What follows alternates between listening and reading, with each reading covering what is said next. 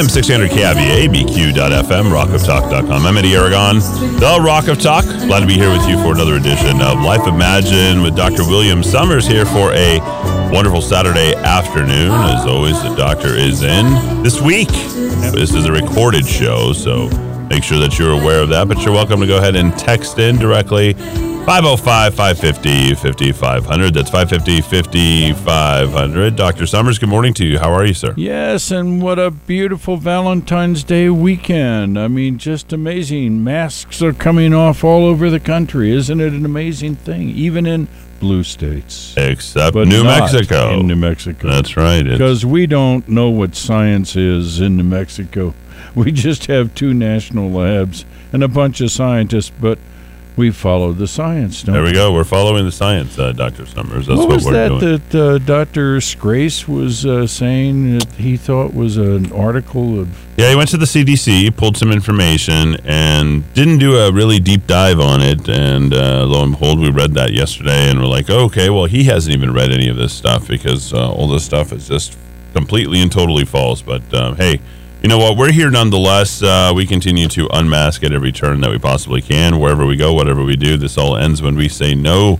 Right, Dr. Summers? And as you know and have seen, people who have worn masks have actually died directly from viral pneumonia, which they've been unable to rid themselves of because of that pneumonia that they keep circulating in their lungs. Yeah, and chronic hypercapnia, that is rebreathing your carbon dioxide, is not good for your health, folks.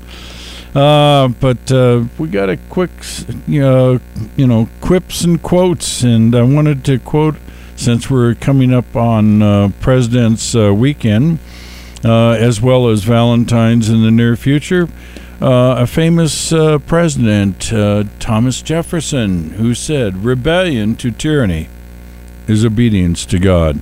Worth repeating, rebellion to tyranny is obedience to God. So my question is, why is the Canadian trucker doing the job of the American patriot? I don't quite understand that, but I'm grateful for our Canadian truckers. Another quote from Thomas Jefferson: "When people fear the government, there is tyranny. But when the government fears the people, there is liberty." And finally, a quick word from George Patton: "Better to fight for something than to live for nothing." Oh, I like that one. That's good. All right, don't forget, folks, in these troubled times, remember, fear is a reaction, and courage is a decision. And the purpose of this show is? The purpose of the show is to educate and empower you, the listener. And to that I say, a majorem Dei gloriam, to the greater glory of God. It's political season, Eddie, political season. Yeah, it certainly is. All right, folks, you can get your Memory Vitalizer and your Life Imagined at local stores, including Sharon Care Pharmacy in Belander and Central Pharmacy, Sam's Region Pharmacy, Best Buy Pharmacy, Manal Pharmacy, Evergreen Herbal Market, Moses Country Store, 4th on 4th Street, Village Apothecary in Cedar Crest, Care Drug and Aztec, Sierra Blanca Pharmacy in Ruidoso. You can also go to memoryvitalizer.net, lifelink.com, or order direct, 800-606-0192. That's 800-606-0192. Let's talk about a plug here for Albuquerque Neuroscience, Dr. Summers. Absolutely. My part-time job that I do with my spare time. We have 2 studies that I wanted to tell the folks about. First is finishing up a depression study we've had over there at Albuquerque Neuroscience for a couple of years now, and it's using a very active antidepressant against placebo. We still have a few slots to fill there as we finish that study out, but we also have some studies for people with memory issues between the ages of 50 and 87.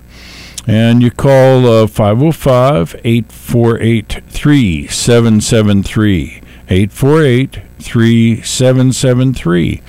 And if you have some memory issues of greater than 6 months duration, you're between 50 and 87, there are 2 studies over there to look into, could it be Alzheimer's? And 2 new drugs that, in my opinion, show great promise to actually be beneficial to Alzheimer's folks. And that's quite a change in that field, because for 30, 40 years now, they've been running down,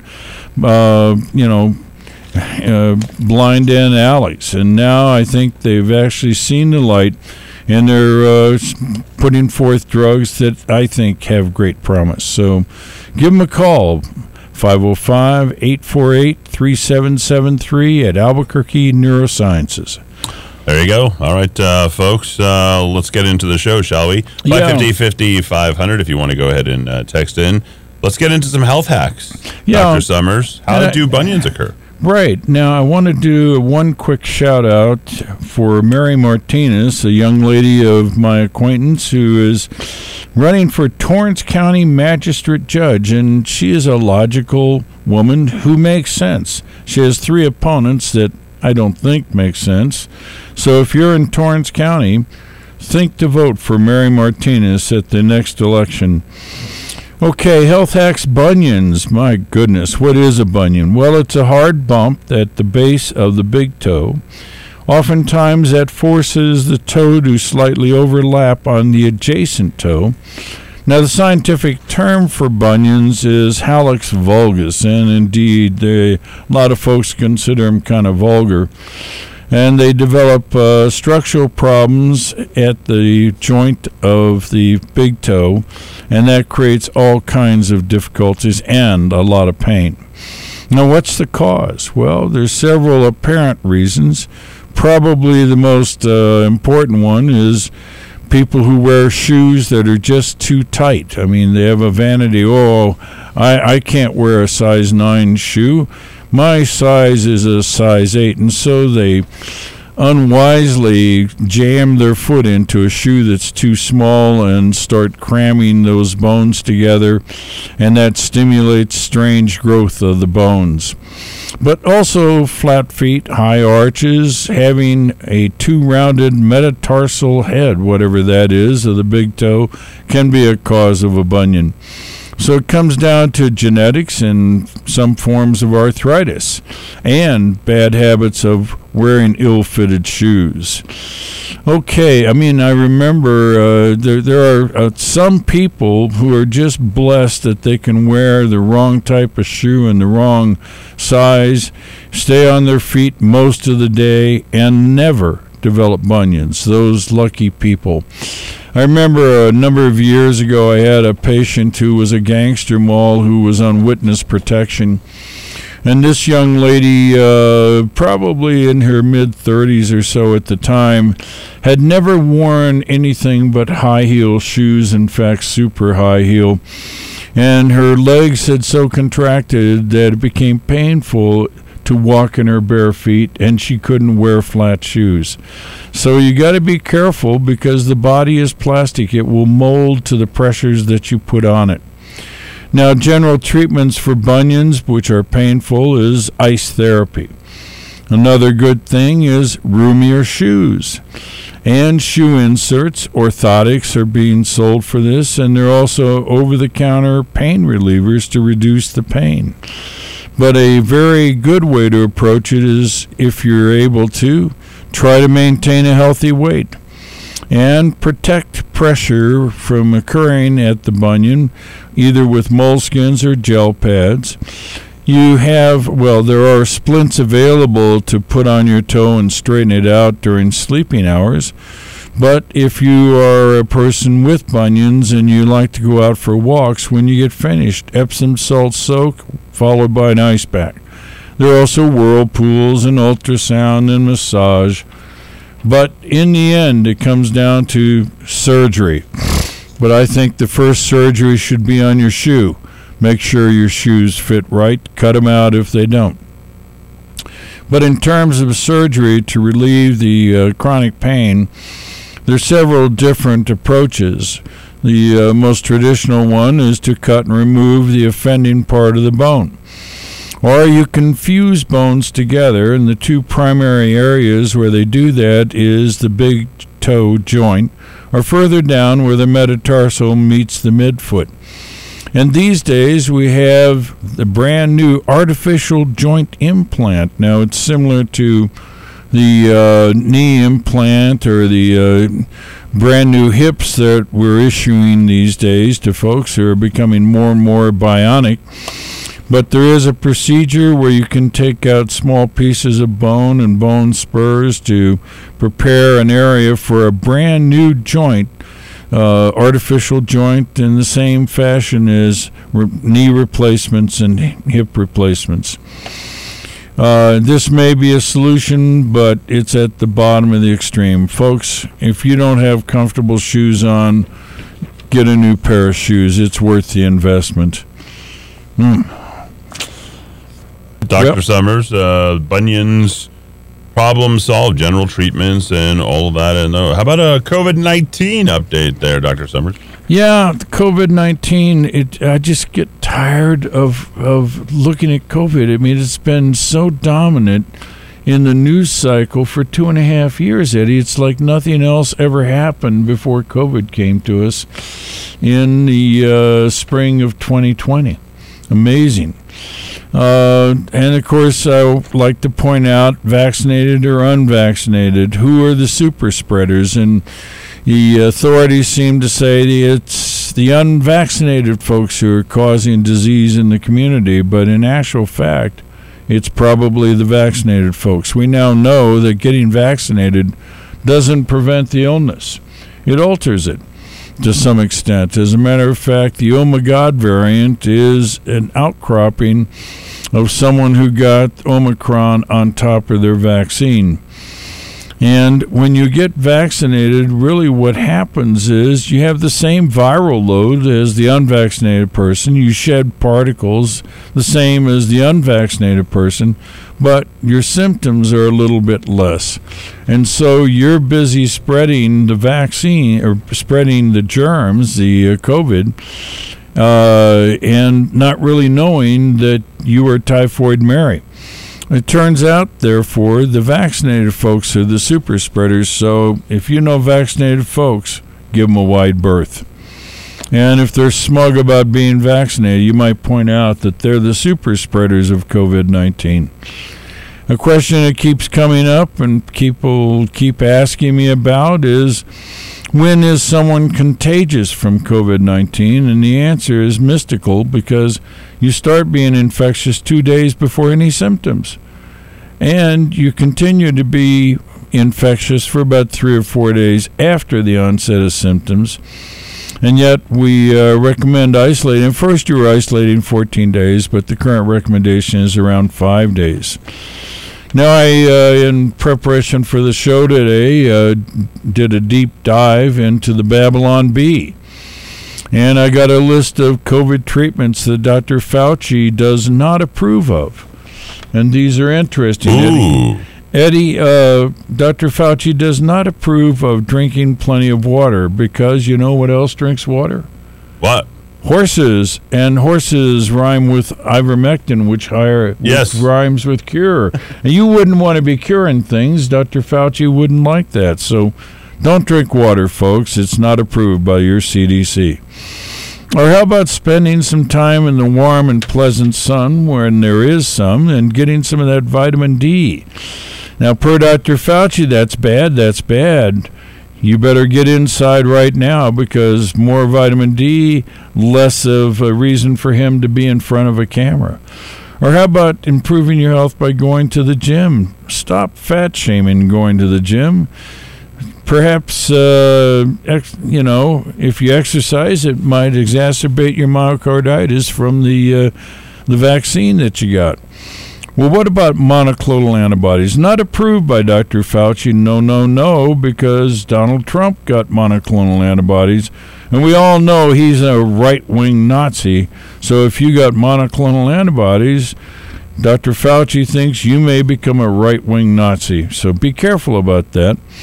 Or how about laughter? It turns out, according to Fauci and the CDC, laughter is not your best medicine. So stop laughing, folks. It's probably bad for you. Or how about a meaningful life surrounded by friends and family? Well, COVID splits up families. They don't let you visit the sick relative in the hospital. And it turns out that people who live by a happy life with friends and family are 3,287.1 times more likely not to look to their government for answers. How sad. Everybody's supposed to look to the government for answers and see what Dr. Fauci said today. Is that not right? I don't do anything without consulting Dr. Fauci in the morning. Absolutely. And what about early treatment, which was the original plan that the CDC and the Institutes of Health had under President Trump, until the bureaucrats and Dr. Fauci got their hands on it. Now we understand that early treatment is a dangerous conspiracy theory by enemies of Pfizer. Please avoid. We would not want to be enemies of Pfizer. And again, if you eat vegetables, well, who else eats vegetables? Horses, right? Which leads to ivermectin, which leads to cures, and we know that's not a good thing to do. And back to the science, we're up to at least 8 jabs now to achieve robust immunity. But in the end, what are you becoming immune to? Yourself? And isn't a myocarditis immunity to yourself, not the virus? So be cautious out there, folks. Try to stay healthy and, try to stay out of the hospitals. They're dangerous places. Don't forget, you cannot transfer COVID unless you are symptomatic. Not forget that as well. By the way, folks, you can get your Memory Vitalizer and your Life Imagine directly at local stores, including Sharon Care Pharmacy in Belen, Durand Central Pharmacy, Sam's Region Pharmacy, Best Buy Pharmacy, Manal Pharmacy, Evergreen Herbal Market, Moses Country Store, Village Apothecary in Cedar Crest. You can also go to Care Drug in Aztec, Sierra Blanca Pharmacy in Ruidoso, MemoryVitalizer.net, lifelink.com, or order direct, 800-606-0192. That's 800-606-0192. Let's talk about Paxlovid, Dr. Summer. Paxlovid is the Pfizer-Mectin. And for a mere $500 to $700, you can get the same wonderful outcome you would have gotten with $20 worth of ivermectin.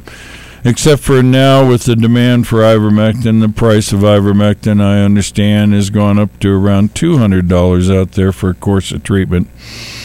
Sad to see what's happened here. I mean, the government is still sitting on a boatload of ivermectin and hydroxychloroquine, waiting for that emergency circumstance where they might need to release it. But in the meantime, what they will be releasing is Molnupiravir, which is Merck-Mectin, and Paxlovid, which is Pfizer-Mectin. And again, for, I understand, $500 to $700 per course of treatment.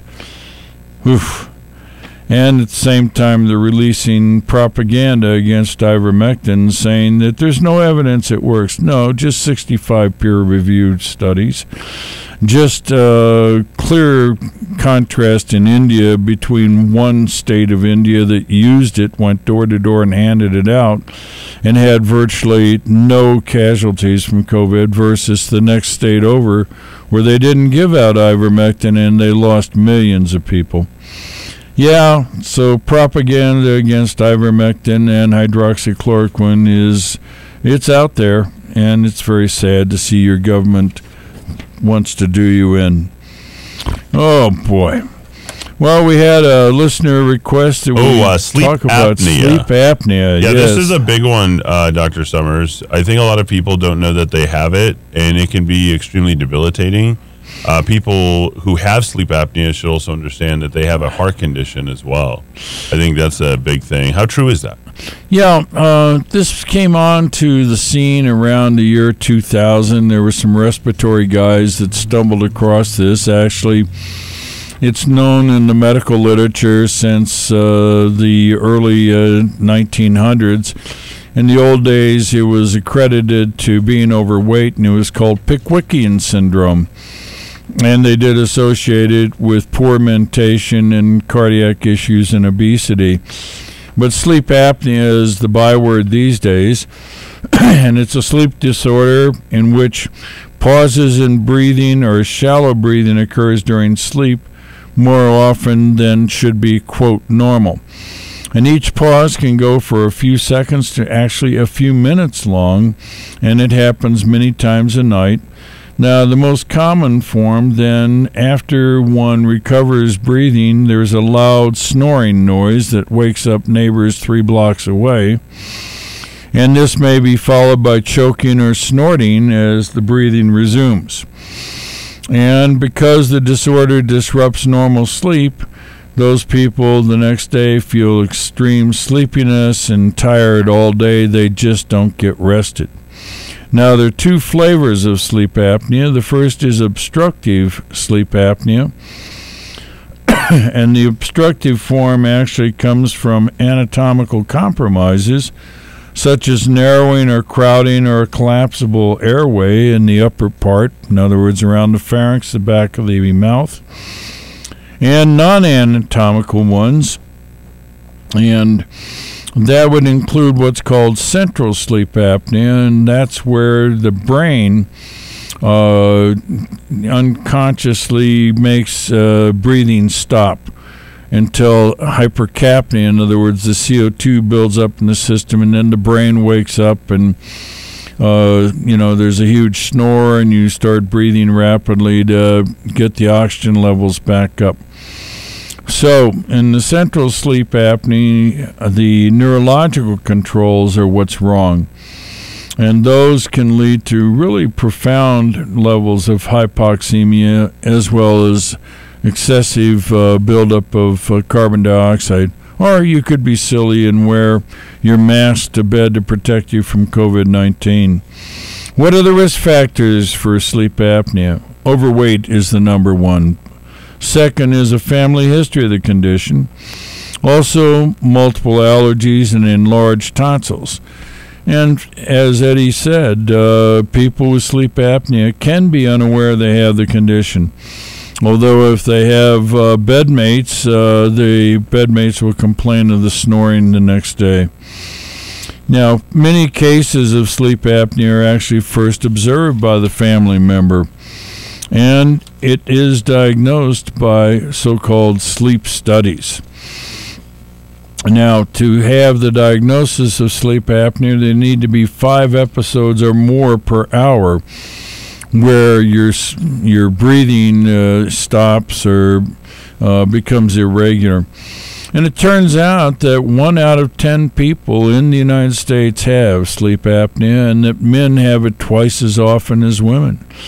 Complications are said to be quite severe, and this is used to fan the flames of excitement about sleep apnea because it's supposedly associated with heart attacks, stroke, diabetes, heart failure, irregular heartbeat, further obesity, motor vehicle collisions. You're not supposed to sleep while you're driving. Alzheimer's disease, and premature death. And if that isn't that list is supposed to scare you into running down to your local sleep study center and getting your very own CPAP machine. Now, my take on this thing is a little bit skeptical, I'm afraid. A number of years ago, I happened to notice whenever I would send somebody for a sleep study, based on the fact that they were chubby, 100% of the time, I mean, almost without fail, they'd come back with their very own CPAP machine, which they named Herman or Fred or some other name, and they would struggle to put the mask on, and their wife would move into another room and treat them like they were lepers, and it broke up a lot of good relationships, it seemed. And I got a little bit suspicious of it because, frankly, nothing is 100%. And yet, any time I'd send somebody for a study, they would come back with recommendation for a machine. So, Dr. Summers, let me ask you very quickly. And I've noticed this with people who have sleep apnea. They're almost always overweight. Yes. Why is that? Why do people who have sleep apnea, why are they just overweight? Well, what happens is what we believe to happen is you reset the appetite centers in the hypothalamus and in the thalamus, and it also changes metabolic rate. So as a consequence, you seek more food, you don't metabolize it well, and it becomes a vicious cycle. I've gotten, though, to where, Eddy, if the wife or the sleep partner is not saying, there's some periods of actual lack of breathing or snoring, I get a little bit suspicious about whether there actually is sleep apnea. Now, solutions for it is try to lose weight, which is a struggle. Stop smoking if you're a smoker. Sleep on your side, not on your back or your stomach. And, of course, the ever-popular machine is the first-line defense. But let's go back to the dire warnings of heart attack, stroke, and death. The American Sleep Apnea Association says 38,000 people will die from heart disease associated with their sleep apnea. That's an impressive number, Eddie. That's about how many. That's gigantic. Yeah, that's about the number of people. You were understating that. Yeah, that's about the number of people who die in automobile accidents in the United States. But let's put it into a further comparison. The number of people in the United States who die of sudden death, which is said to be cardiac, turns out to be almost 700,000 people, 696,000 people 2 years ago. So if we said 38,000 of those were sleep apnea associated, sleep apnea is only 5.5% of cardiac deaths. So it's a problem, but there are bigger problems, such as diabetes, such as coronary artery disease, high blood pressure. Those things are more easily treated, and one should pay attention to those and solve those problems. But sleep apnea is indeed a problem. Is it as huge as their proponents say? I seriously doubt it, Eddie. I really do. Now, there are some surgical procedures to help it. And one of them is rather radical. You go back in the throat, you cut out the tonsils, the uvula, that's a little thing dangling down in the middle of the back of your mouth. And then you sew everything back up, and you can actually put little almost plastic toothpicks in the soft palate to hold it up so it doesn't collapse back there. All of these things are surgical approaches to sleep apnea, and frankly they're really sort of at the extreme end of things. But I think the main thing on sleep apnea is be a little cautious about the diagnosis. I would depend upon the clinical confirmation of a sleepmate saying you're actually snoring or you stop breathing at times during your sleep. And the approach to it, always use the most conservative approach, such as losing weight, increasing exercise, going to your dentist and getting some of their handy-dandy oral splints, a thing called a mandibular advancement splint, which is a custom-made mouthpiece that shifts the lower jaw forward, opening up the airway, is another less radical way to approach the problem. And in the end, you can use a thing called neurostimulation. We now have little electronic devices that go down, and you can sort of insert them under the skin, and they electronically pace the diaphragm with electrical impulses that sort of treat the central sleep apnea by automatically creating breathing events in a fashion similar to a cardiac pacemaker. This is a respiratory pacemaker that sets off the breathing mechanism by a small microcurrent to the diaphragm of the lungs. Wow. So that's my bit on sleep apnea. You mind if we segue into a little current event this week? Please do. I think it'd be important for us, and incumbent upon us, being a political station that also has some healthcare information, to talk about one Ben Ray Lujan. Yes, Ben Ray got his vaccine and promptly had a stroke. All right, so talk about that aspect first. Well, it turns out that the COVID virus, the spike proteins, goes to receptors throughout the vascular system, ACE receptors, and somehow or another that promotes clots being formed throughout the system. In fact, you'll see that after a bout of COVID itself. In fact, 15% of people who get COVID and are not aggressively treated early on. Now, my spoof from the Babylon Bee, my recommendation is exactly the opposite of the Babylon Bee. You be very aggressive if you get the COVID. You treat it early, you treat it very aggressively. Go ahead and use your hydroxychloroquine and the ivermectin, the stuff that the CDC is falsely saying doesn't work. Again, the ivermectin, 65 peer-reviewed studies saying it does work. And the hydroxychloroquine up to over 150 peer-reviewed studies saying that works against the COVID-19. And if you don't treat it, 15% of people will get the carditis. But the problem is with the vaccine, it will also create carditis. And as the president of Pfizer let the cat out of the bag a few weeks ago, with each succeeding, quote, booster, you increase the likelihood of the evil carditis or other clots or other phenomena such as semi-paralysis. I mean, Celine Dion now is off tour because she developed a paralysis and she can't sing and dance. So she is kind of out of business until she recovers from that, and that is probably from the vaccine. So this vaccine is the most unbenign vaccine we've had in the history of vaccines. Yes, yeah, and that is to say it's downright lethal in many cases. Unfortunately, it is. All right, folks. So with regard to Ben Ray making it back, your thoughts on the cerebellum surgery and the fact that he continues to be hospitalized well after his stroke at the University of New Mexico, even as of this day, 12, 13, 14 days later after that. Compound that with the fact that he's had invasive head surgery. Does he make it back? I think that in the tradition of Ted Kennedy, within a year of his burial, he'll still be voting in the Senate. I mean, that seems to be the way that class of politician works things.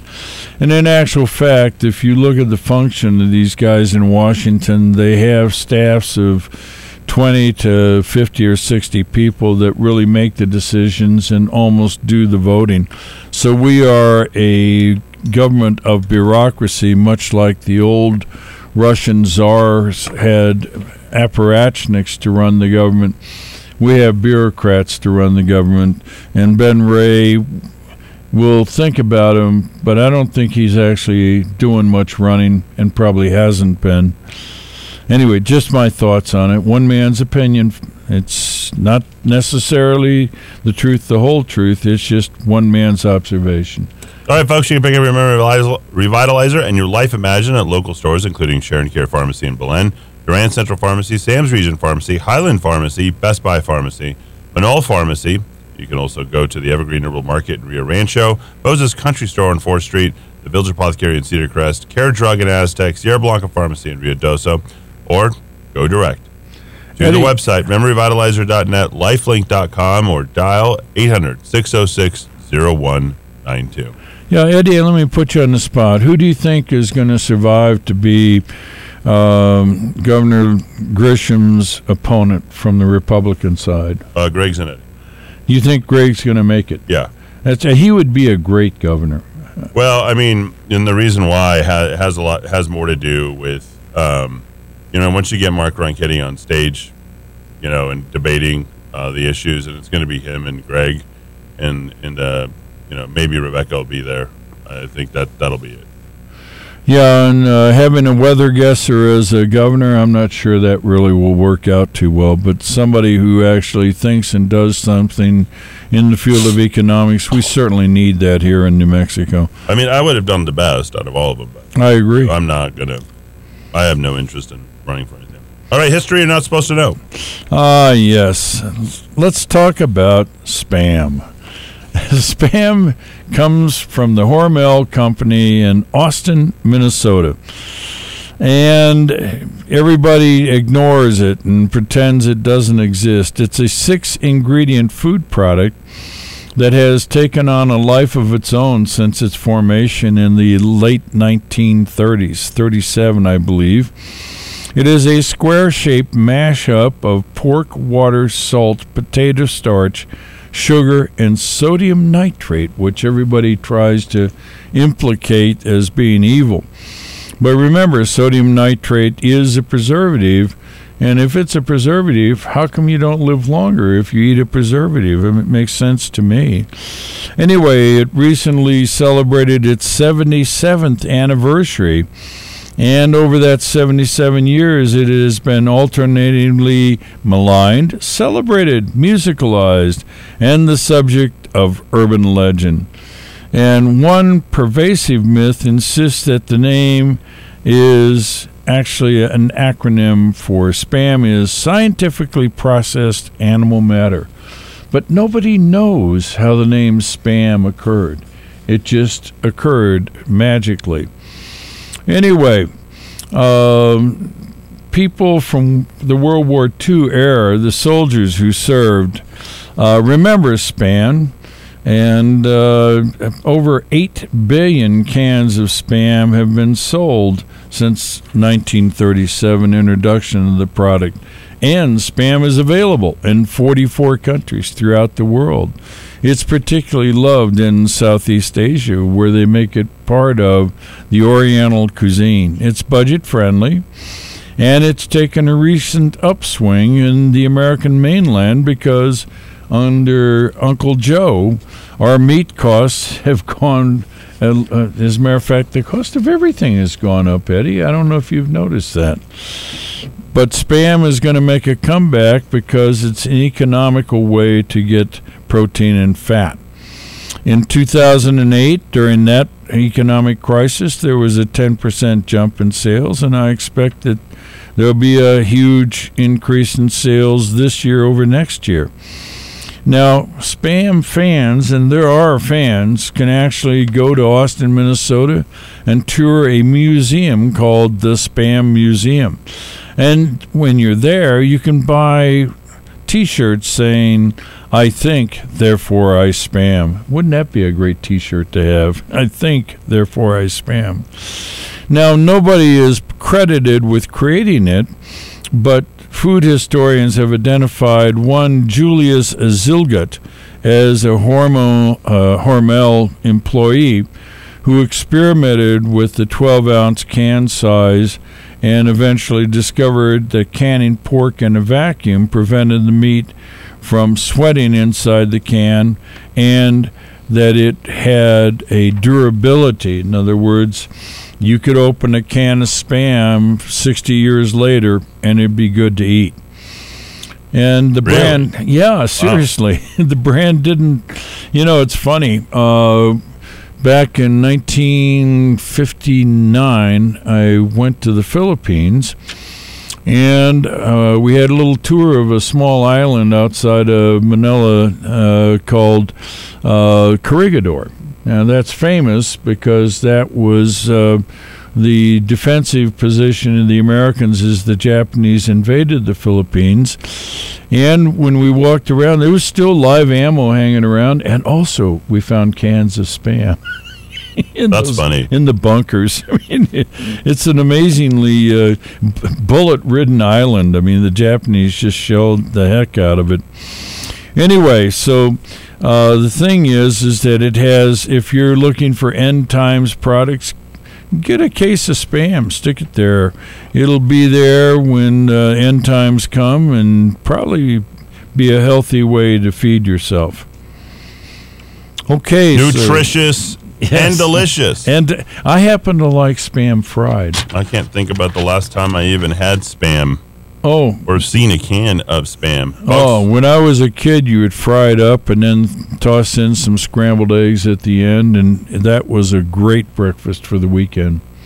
I am out of Memory Vitalizer, so I've got to go pick it up. Okay. Directly at local stores, including Sharon Care Pharmacy, in Belen, Duran Central Pharmacy, Sam's Regent Pharmacy, Best Buy Pharmacy, Manal Pharmacy, Evergreenville Market, Rio Rancho, Moses Country Store on 4th Street, Village Apothecary in Cedar Crest, Care Drug in Aztec, Sierra Blanca Pharmacy in Rio Doso, Addison Drug in Fort Sumner, I can also go to memoryrevitalizer.net, lifelink.com, or order direct, 800-606-0192. One more plug for neuroscience, Dr. Summers. Yeah, let's do that. Neuroscience has a study. It's finishing out, needs a few more subjects, and it's testing a very active antidepressant against placebo.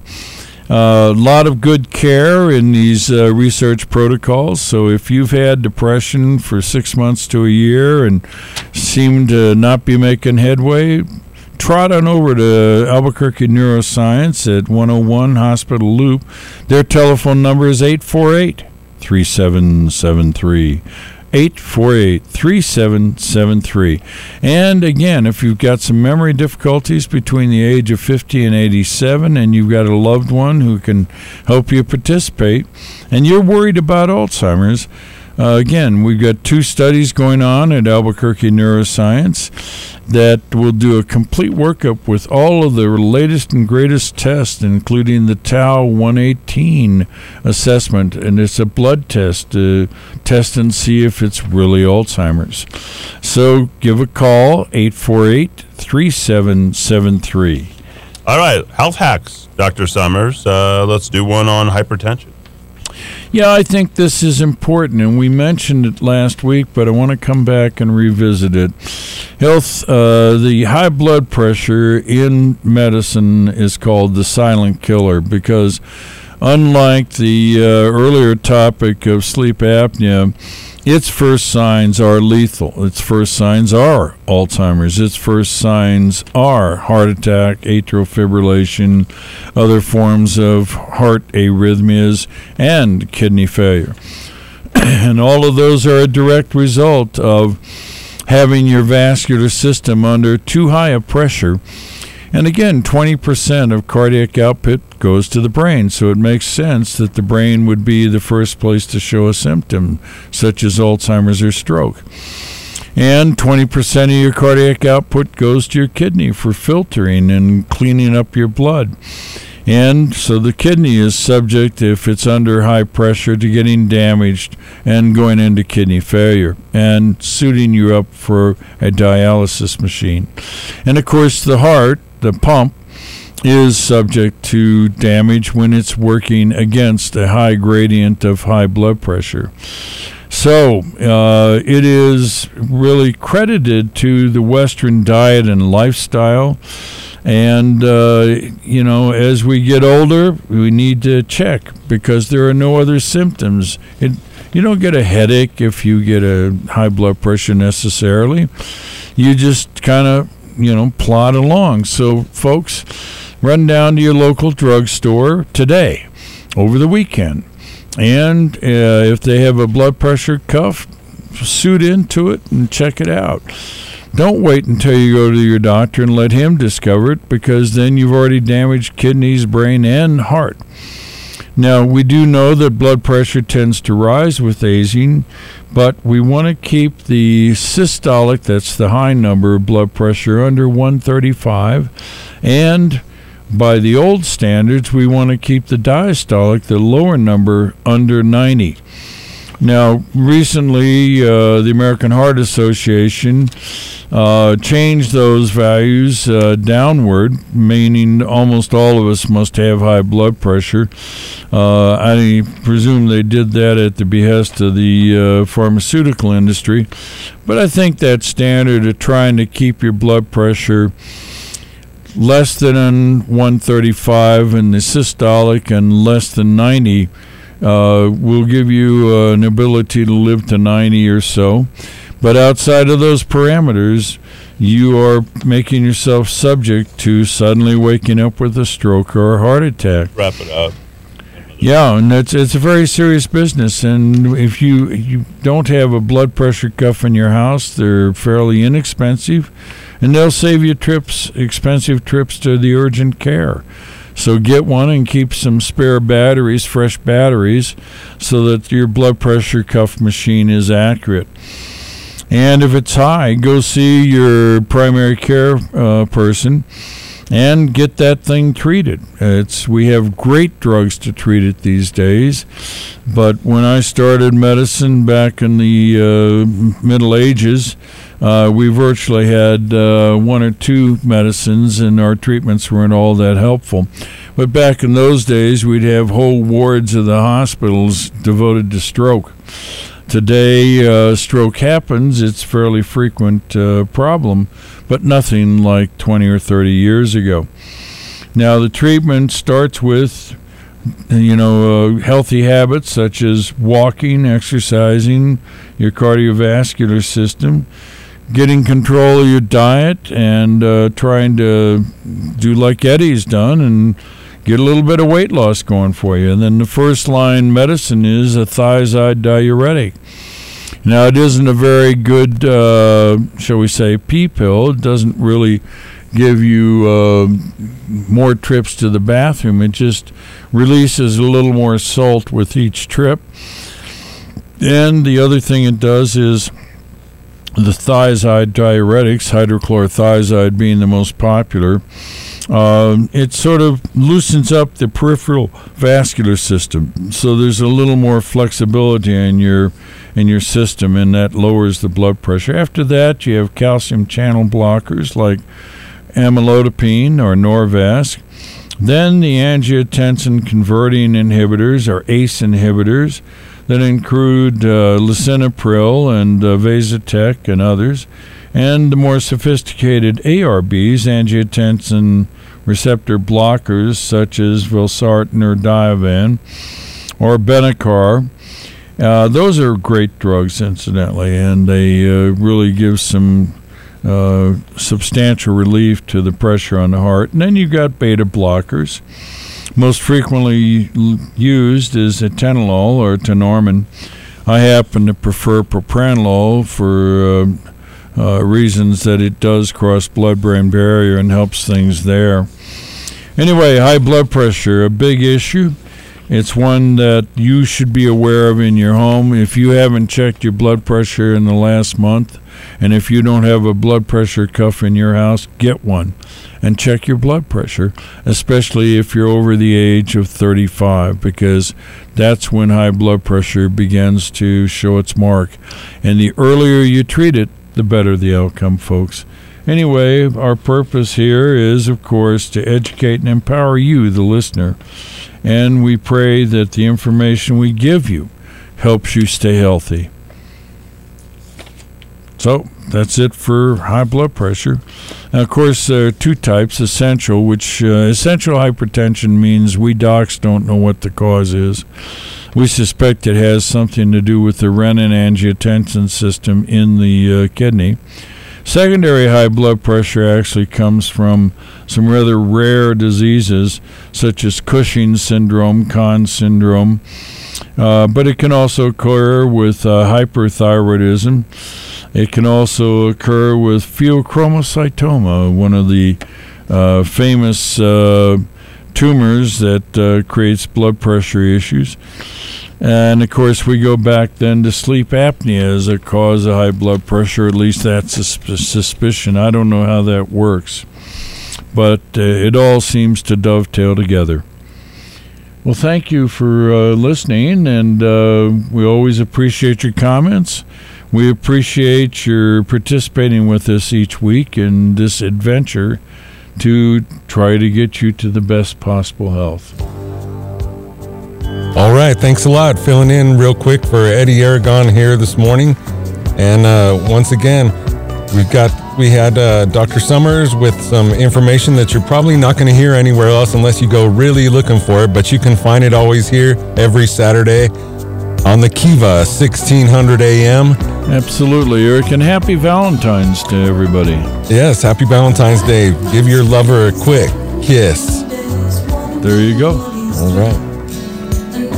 Stay tuned next on this Saturday for Straight Talk with Jeffrey Candelaria.